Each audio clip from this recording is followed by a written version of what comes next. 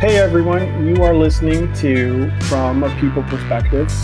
I'm your host, Martin Hawk, and I am here today with Jamie from the Leadership Agency. And today we're doing a bit of a unique approach to this because we are basically taking a question that was asked in the Slack group, and we are seeking out experts who can help answer some of those questions. And so I've actually known Jamie for quite some time, but rather than me going into that, I'd love to hear from you and maybe a quick intro from yourself to the community, and we can go from there. Great, thank you so much, Martin. I very happy to dial in, so to speak, to this topic. It's something that comes up a lot in our day to day. So I'm really excited to provide some expertise there and share any knowledge that we have, because it is important. And we get the opportunity to work with some of the most impressive companies of our generation, and we get to help companies make amazing hires. So this is what we're doing day in and day out. So really happy to be here. Awesome. So I guess to give more context, the question that was asked in our group was, does anybody have any leadership competency matrix development framework that they're willing to share? They're looking for the key differences between what a director is, what a VP is, what a C-suite is, and anything just in general. So that's a pretty broad question. And I think the one thing to preface that question is, there's sort of two angles, whether you're hiring someone, which I think, you've got a ton of experience with, and what it's like to look at those frameworks when somebody's at a company as well, which you have a ton of experience with as well. So I'm thinking if we can talk about it from sort of like the beginning stages, if you're thinking from a hiring perspective, and then how things might change once somebody's onboarded and they've been with the organization for a little bit. Okay, great. Yeah, I think that there's a couple of different questions, being asked just by nature, because the response and the information is heavy, right? So break it down a bit. So I think to address your first question or your first point about hiring matrix when it comes to leadership, I think that's really important. So there's two ways. There's quantifiable metrics and details, and then there's the non-quantifiable metrics and details about leadership. So I'll start with the quantifiable ones, because I think that's important as well. So the differences between a C-level leader, a VP, and a director. We'll use those three, and then Sure. Different titles in between, but really they all kind of bubble up to these three main categories and or titles. So the quantifiable details or the measurable differences between these roles essentially comes down to some pretty specific and similar metrics. So first is, who are these people leading? That's the most important way to differentiate between a director, a VP, and a C-level. So what I mean by that is a director will likely be leading managers and or people directly.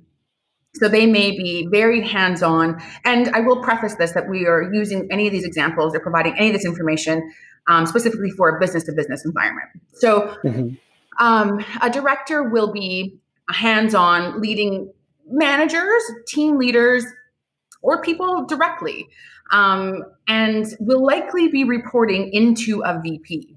Okay, there will be a lot of leading without title at a director level, where maybe they're leading the development of a playbook or reporting numbers and specific details into the founder level and or the investment level. But ultimately, they are typically reporting 80% of directors report into a vice president of some sort. The other 20% typically report into a few different leaders, where there's maybe a matrix organization where so they'll have like a dotted line into a few different leaders. And or if they're a really early stage startup, they'll likely be reporting into a C-level or a founder, depending on the stage or the line of business. But 80% of directors report into a vice president. A vice president, whether it's a VP of sales, a VP of product, whatever it may be, will be leading managers. and or directors. So they're leading leaders. That is a really key differentiator in trying to decide, is this person a vice president, or are they a director, and or what are they ready to do next? And so really analyzing who they've led and how they've led them. A VP will currently be leading a higher level, senior level leadership, director, and so on. And they report into, so this is where the breakdown is a little bit different. A vice president, 40% of vice presidents report into a C-level. Okay. Whether that's, a chief revenue officer or a chief product officer, whatever it may be, they're reporting 40% are reporting into a direct C-level. Mm-hmm. 20% are reporting into various leaders. So they'll be reporting into the board. They'll be reporting into a few different, again, going back to the matrix, we'll have dotted lines to multiple leaders. And in some cases, depending on the size and the growth of the company, they'll be reporting directly into a founder. Right. Okay. A C-level, there's a few different ways to determine this beyond just title, because sometimes a C-level leader or executive may not have a C-level title. So it is a little bit more ambiguous, because what you can do there in terms of deciding or differentiating, is this person ready to be a C-level leader, or are they currently a C-level leader, really comes down to one measurement, and that is, who are they reporting to? If they're reporting directly to a founder, that is a key indicator that this person is typically ready to be a C-level executive if they're not already, or they don't have that title. And what is their attachment and measurement to the revenue of the business? Okay, so if they have been, directly responsible for 10xing the organization, and they have a strategy to prove or proof on the strategy of how they got the company there, those are indicators of someone being capable, competent, and ready to be a C-level executive. Someone who can really prove material impact. That is really what you should be looking for. So those are the measurements that are quantifiable. Any questions about that? No, that was super helpful. I think from, there's a lot of, in the size of companies varies, obviously, and titles get changed and thrown around a lot. So I think it's kind of tricky sometimes, because, if you go from a small company, somebody might have a director or VP level title, but then you move them into a larger organization, and they might not actually even end up having a director level title or even higher. So that makes the recruitment process a little bit challenging. So I guess, if you remove the titles from the role and you're building out a competency framework or a development framework, what are some of, obviously, yourself and your team and, all of the leadership agency, very focused on building out recruitment processes for finding really good leaders. Could you talk a bit about, how you go about assessing some of those skills and talents? Because a lot of times people end up not necessarily knowing the best way to do it and just inventing it on the go. And there's a process to this, and there's things that you should specifically look for. But, if you were someone that had never done a search for a leader before, what sort of things would you keep them on the lookout for, and how would they go about building that framework? Yeah, great question. So I think that, you and I could both agree, and anyone listening could probably also agree that, we ourselves have probably encountered, incompetent or not great leaders, in our own career history, and being recruitment professionals, have interviewed a lot of them and so on. And in large, that's part because businesses tend to promote people on the basis of charisma, confidence, and even narcissism. So instead of companies, what they should be doing is putting a lot more emphasis, in people in charge who demonstrate competence, humility, I'd say, and integrity. So if you're responsible for assessing leadership candidates, you should probably work on the ability to distinguish between confidence and competence. Remembering that overconfidence is typically a natural result of privilege, which is often linked to gender. in cases of, if you wanted to look at how do we get more women in leadership, Mm-hmm. there's, fortunately for us as talent and people leaders, this has never been a more disrupted space as it is today. And that is so exciting. And there's so much opportunity there to really leverage, what's available to us that wasn't available to us, 5-10 years ago. So there's Mm-hmm. a lot out there that, can support us and can drive forward, the way in which we analyze and assess leaders. So there's a lot of tools and content out there that can help us, assess and measure traits, whether that's internally, so assessing up and coming leaders in your organization, or ruling them out, so to speak. A lot of people want to be leaders, but just don't have what it takes in that moment in time, right? So it gives organizations a lot of opportunity to assess who their up and coming leaders are and leaders coming into the organization. So I think that, leveraging disruptive technology around traits and sort of our genetic code as potential leaders in the company is really important. And I think that, really trying to do everything we can beyond a hiring quota to diversify. I know Mm-hmm. that everyone wants that and needs that, but it's not easy to do, right? So making a real intentional commitment to diversity, especially at a leadership level, in a way itself will impact how you assess leaders and hire them moving forward. That's awesome. No, thank you. And maybe just from your perspective, given the fact that, you know, if you're an internal recruiter or if you were working for your own organization, you tend to get a little bit tunnel visioned on what your idea of leadership is. And maybe it takes, a perspective from someone outside looking in as to what are some of the trends as far as what's important to, the CEOs and the VPs when they're looking for leadership on their team. Is there a trend that you've seen as far as how they're looking to assess, or is there something that you think a lot of companies are missing, but once you mention it to them, like, oh, that's a really good idea. We should have thought of that. We should have included that into our process. Yeah, that's a great question. So there's a couple of things and a couple of trends that I think are really relevant to that question. So first being, as we all know as talent professionals, that there's a very big difference between reactive recruitment and Mm-hmm. strategic recruitment. And Mm-hmm. reactive is a reality, right? Like how many times do we hear our hiring managers, and in my case, like our clients say, we needed this person yesterday.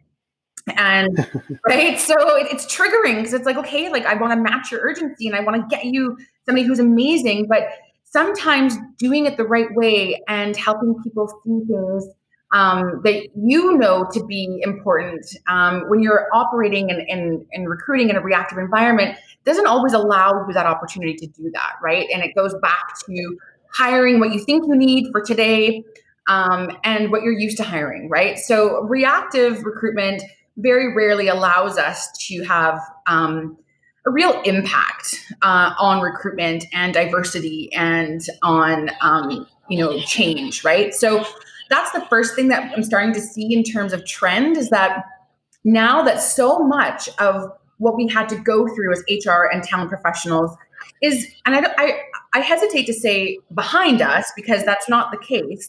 Mm-hmm. What I think we're all experiencing right now, and that, I'm seeing a lot with our clients, is that we're all uniquely positioned right now to make some strategic choices. Like we had an opportunity to operationally focus on businesses, on our departments, on our roles, um, you know, over the past little while, and that's allowed us to sort of turn on that strategic light, so to speak. So I'm seeing a lot of that where the companies have had to make changes, from a people perspective, a lot of layoffs, a lot of terminations, a lot of like role amalgamations, title changes, comp changes, things like that, are very important to the business. And now that we can come up for a bit of air and breathe a little bit, it's allowing us to be a bit more strategic. So that's probably the Mm-hmm. trend that I'm seeing is there's quite a bit more that the dial has moved in terms of strategic recruitment, which is really exciting because that's Right. really where the change happens. The other trend that I'm starting to see more and more is, and it's not a positive trend, so to speak, but unfortunately, um, what's happening is a lot of HR departments and talent teams have really downsized, right? And so Yeah. they now their portfolio, so to speak, or their open requisitions have doubled and so on, because just by nature of there being less people. And so what we're starting to see on our end as an agency is we're working a lot more closely with founders, hiring managers, investors, simply because the professionals that they have internally are just so overwhelmed. Um, Again, that goes back to um, there being more strategic conversations, and so I think that we're our how do I say this? I think that our tolerance for bad hires collectively, not bad hires, but bad hiring decisions, Hmm. tolerance is a lot lower, and I love that. Right, right. So it's heading in the right direction, but it's also there's this point at which we've all come up for a little bit of fresh air and taken a bit of a pause and said, how can we be doing things better? Yeah. But at the same time, there's also the challenge of we need to do things better, but we need to do things better with less from a resources perspective, from people actually working on that. So you've seen sort of like this influx of business, so to speak, which is great, on like, hey, we need support, and we want to be more proactive about it. So it's balancing the challenge of the times that we're in, obviously, which it's September of 2020, and we're 6 months into COVID. So it makes sense that teams are leaner than ever. And we have to respond and react accordingly. And reaching out to an agency isn't necessarily a bad idea when you want to do things, proactively, and you're not necessarily in a position to bring on another team to help hire. So no, that makes a ton of sense. I don't want to take up too much more of your time, but I did want to position over to the employee side. We talked a lot about how you can make an impact and what some of the trends are when it comes to the recruiting side of things. But when it comes to leadership, once they've embedded into the organization, by nature of your job, you're typically talking to directors, VPs, and founders. What have you seen or heard from them, um, when it comes to even just developing their own employees or developing themselves, from a leadership perspective? What do you see them thinking is important, when it comes to leadership? Great question. I think that what we've all experienced um, collectively, right? Like that is, at the end of the day, the beauty in something like a pandemic where we've all experienced it. We've experienced it on different levels. We've experienced different degrees of difficulty, but at the end of the day, we've all experienced this, right? And I think Mm-hmm. the one thing I'm seeing is that companies, so whether it is, founders or their investors or people who work for these companies, a director or a VP or their employees, that the one consistent thing here is that the only way forward, moving forward, is that you have to be a people first company. You have to be a people first leader. You have to be a people first concept. Like that is the only way forward. And so I'm really seeing that in terms of how people are treating each other, how they're developing their employees, how they're what they're expecting of others. Like people need to come first. And that's really the only way forward. And I'm really starting to see that as a trend. Amazing. No, thank you for your thoughts, Jamie. I really appreciate your insight here. I hope it's really helpful to the entire community. We're going to be doing more of these. As a reminder, Jamie is the founder of the Leadership Agency. Maybe you can talk just very quickly a bit about what the Leadership Agency is and does for the members. Yeah, great. So the leadership agency, we were founded really with one purpose, and that's to help our clients lead. And so we are a one-stop shop for startups all throughout North America. So we work with companies that are sometimes even pre-revenue, so seed round to IPO, and really everything in between. We believe that every hire that a startup makes or needs to make is a material impact hire. So we recruit anything from an entire SDR team to a chief people officer to a director of product, whatever it may be. Any hire that a startup needs to make is where we come in. Amazing. Now, thanks again for your time, Jamie, and really appreciate your thoughts. Great. Thanks so much, Martin. Thank you.